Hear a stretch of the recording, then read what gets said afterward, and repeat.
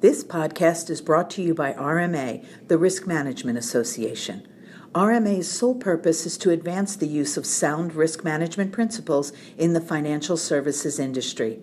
Learn more at rmahq.org. Hi, I'm Taylor Palmer, a lead analyst at IBISWorld. Here with me today are Anya Cohen and Madeline Hurley, both of whom cover the retail industries here. Today, we're going to talk a little bit about the dynamics of the sector. Madeline, can you tell me a little bit about what's going on with retailers? It seems like every day there's another slew of store closings. Sure, Taylor. So there really is a lot changing in the retail sector. Brick and mortar stores are experiencing a lot of competition from e-tailers who are better adjusting to shifting consumer preferences.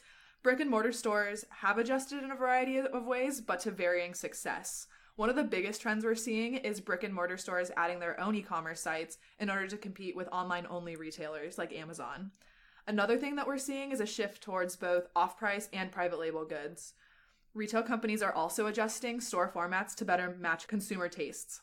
This can range from large-scale remodels to small cosmetic enhancements. Well, it certainly seems like there's a lot affecting the sector. Anya, can you tell me a little bit more about competition from online retailers? Why are some consumers increasingly shifting toward online shopping? Yeah, absolutely, Taylor. So there's a couple reasons why consumers are turning to online shopping.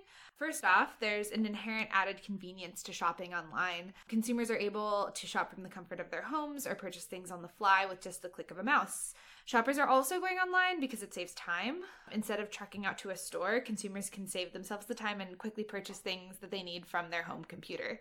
Not to mention, it's really easy to price compare online. Shoppers can Google a product that they want to buy and sort through the results to find the cheapest option, a thing that, as you know, is much harder to do and much more time-consuming in person. So it seems like there are definitely a lot of reasons to shop online. How are brick and mortar stores responding to this sort of competition? Well, that's a really good question. One way that shoppers are responding to this is by creating e-commerce websites themselves. So therefore, they're adopting an omni-channel retail concept. And how is this omni-channel concept working out for brick and mortar retailers? It's working out better for some than it is for others. Department stores are a really good example of a place where this is working. The omnichannel trend is well suited for department stores, especially those selling high-end goods, since department store products compete less on price, but rather on brand name and design elements. Can you give me an example of one of the products that fits this description? Oh, for sure. Jeans would be a really good example, since purchasing jeans is based on consumer tastes. Most shoppers won't just Google jeans and buy the first pair that pops up, because that would be a disaster. But they're more likely instead to visit e-commerce websites of reputable retailers like Nordstrom or Bloomingdale's so that they can satisfy their particular taste with these non-homogeneous goods. While some online retailers might offer cheaper jeans, consumers are generally wary of purchasing branded jeans that they aren't familiar with, since they don't know the quality or the fit of the product. That's great. Department stores seem like they've been in the news quite a bit recently for sluggish brick and mortar sales, so this concept seems like it's really working out for them. Are there any other industries that might not be adapting so well? Yeah, absolutely.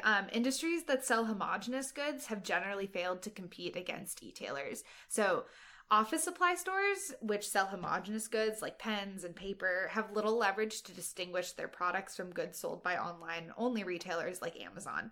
So the generic nature of these goods encourages consumers to shop based exclusively on price, availability, and convenience. And as a result, consumers looking to buy pens, for example, are likely to purchase the cheapest option rather than seek out specific pens from a known and reputable office supply store.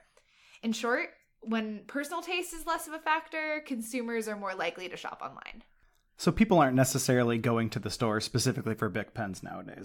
Shifting gears, let's talk a little bit about store brand goods. Madeline, you mentioned these before. Why are they becoming more popular for retailers? So it's been more crucial than ever for retailers to strike the balance between product quality and price, especially as the retail sectors become more competitive. One way that retailers are doing this is through these private label or store branded goods. These products have been around for decades, but recently retailers have been pushing for these. Traditionally, they've been perceived as the bargain option or the inferior brand, but retailers have recently been making improvements on product quality and packaging in order to entice consumers to buy them.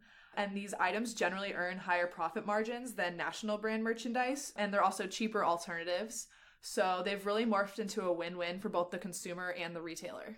So what sort of industries is this trend most prominent in? The grocery stores and supermarket industry is the largest seller of private label goods. Some operators in this industry, like Trader Joe's and Aldi, sell almost exclusively store-branded goods. In recent years, these stores have grown so popular that other retailers like Whole Foods, often dubbed Whole Paycheck, are copying them with their own limited assortment concept stores. The example of this with Whole Foods is Whole Foods 365. Warehouse clubs and supercenters have also been expanding and improving their private label offerings. Costco in particular has been pushing their Kirkland Signature brand. Essentially, stores that sell fairly homogeneous products are able to utilize the store brand. That's really interesting. So how are retailers that sell more expensive and brand name items staying competitive? Anya mentioned before that clothing retailers rely pretty heavily on brand recognition and loyalty.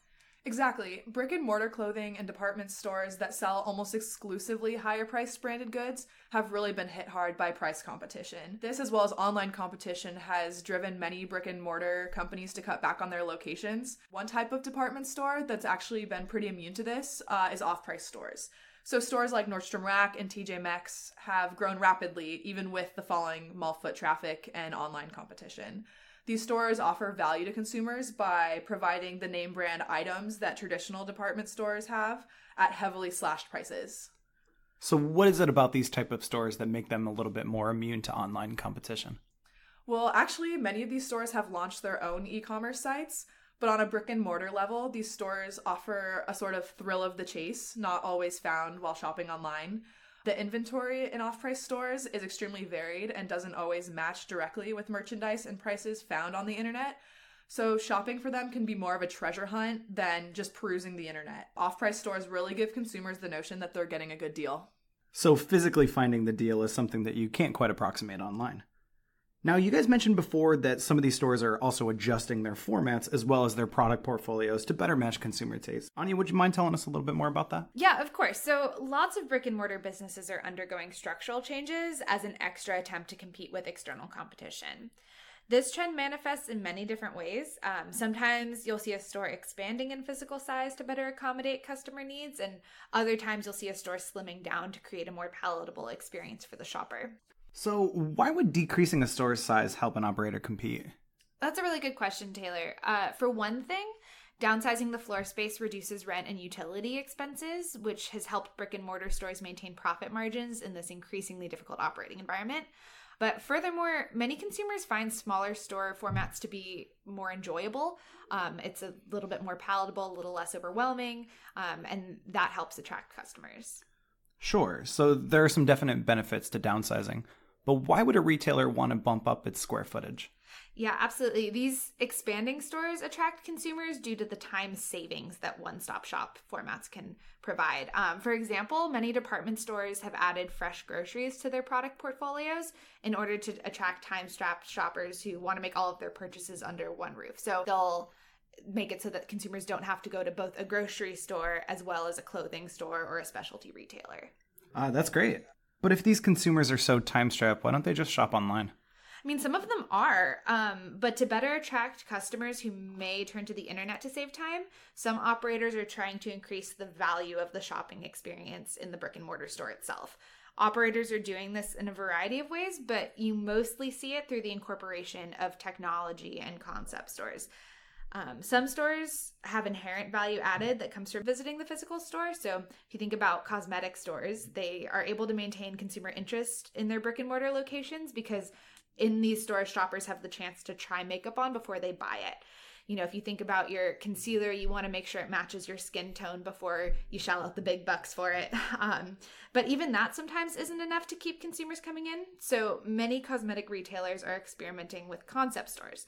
So for example, Sephora launched its beauty tip workshops in 2015, where consumers can follow makeup tutorials on these store-supplied iPads. By adding this interactive station and tapping into consumer interest in technology, Sephora stores are able to entice shoppers who might otherwise purchase their cosmetic products through online retailers. That's really interesting. So why aren't all stores trying to take advantage of this and open concept stores to increase their value add? Well, many are trying, but not all industries are equipped to do this. For example, operators in the bookstores industry are similarly attempting to attract customers by providing a value-added store format and attractive ambiance. Several bookstores are now providing in-house coffee shops with refreshments and comfortable chairs that they're using to lure in consumers. However, bookstores are not quite as successful at attracting customers to their brick and mortar stores as, say, cosmetic stores. And this is mostly because books are homogenous products that consumers do not often care about trying before they buy. As a result, many consumers are price comparing on websites like Amazon in order to find the cheapest books. That's great. So we've talked a little bit about the state of the retail sector as it is right now, but Madeline, I'd love to get your take on where you think the sector is going moving forward. Sure, Taylor. So we expect some similar trends to continue over the next 5 years. Thousands of brick and mortar stores are expected to close as e-commerce is set to reach over 13% of total retail sales. Price competition will also persist as consumers are expected to be about as value-driven as ever. Many more retailers will shift operations online, while others will experiment with new store formats and also investing heavily in store improvements and innovation and technology.